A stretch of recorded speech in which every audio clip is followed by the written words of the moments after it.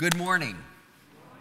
How many of you guys out there are fishermen, or how many have been out in a boat in the lake fishing? Many people, so you know when the storms come up, how treacherous the lake can get and how scary it can be. Well, that's how it was for the disciples today. When I was a deputy sheriff, I was charged with protecting lives and property on the waterways of St. Tammany Parish. My day would start off early in the morning. I would load my patrol boat with food and water and medical supplies that I might need in the course of the day. On many occasions, a day that started out on a calm, beautiful waterfront would suddenly turn into a violent storm, and the lake would become a life-threatening situation for any unprepared boater. If people were lucky enough to have a radio on board their boat, because at that time there were very few cell phones, they could call for distress and would be dispatched by my office to them to help them and to rescue them. However, some boaters did not have communication equipment on board, and if the boat capsized, as many seafaring men have found out, people cannot swim against the strong wind and rain and raging waters for very long.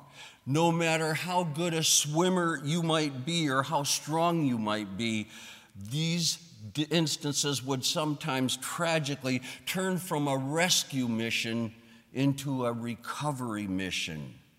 While boating, having the proper communication can make the difference between life and death.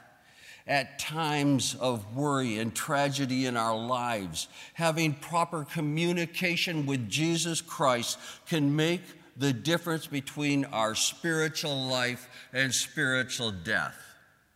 After multiplication of the fish and loaves, the people wanted to come and make Jesus a king.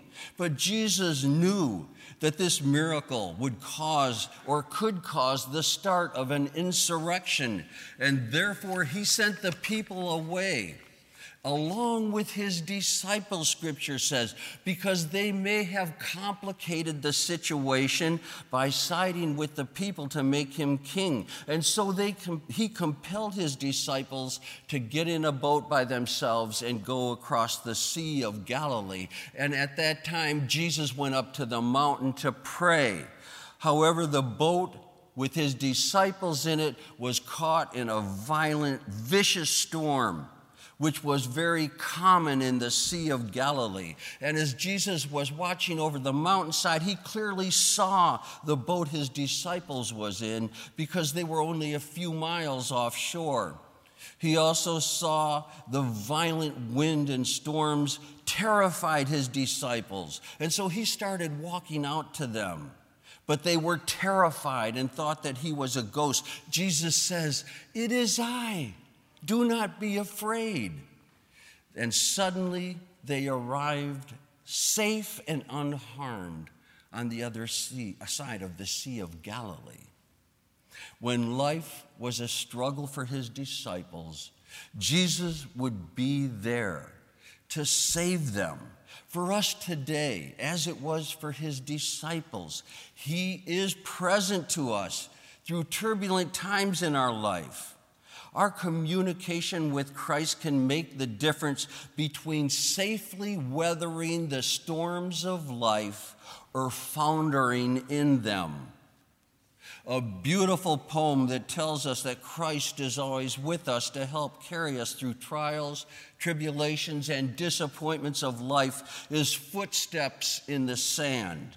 In this sonnet, Christ assures the weary traveler of life who thought that he had been abandoned by Christ and walked the most challenging and difficult times of his life by himself and on his own, Jesus assures him, "My dear child, the one set of footsteps is not when you walked alone, but when I carried you."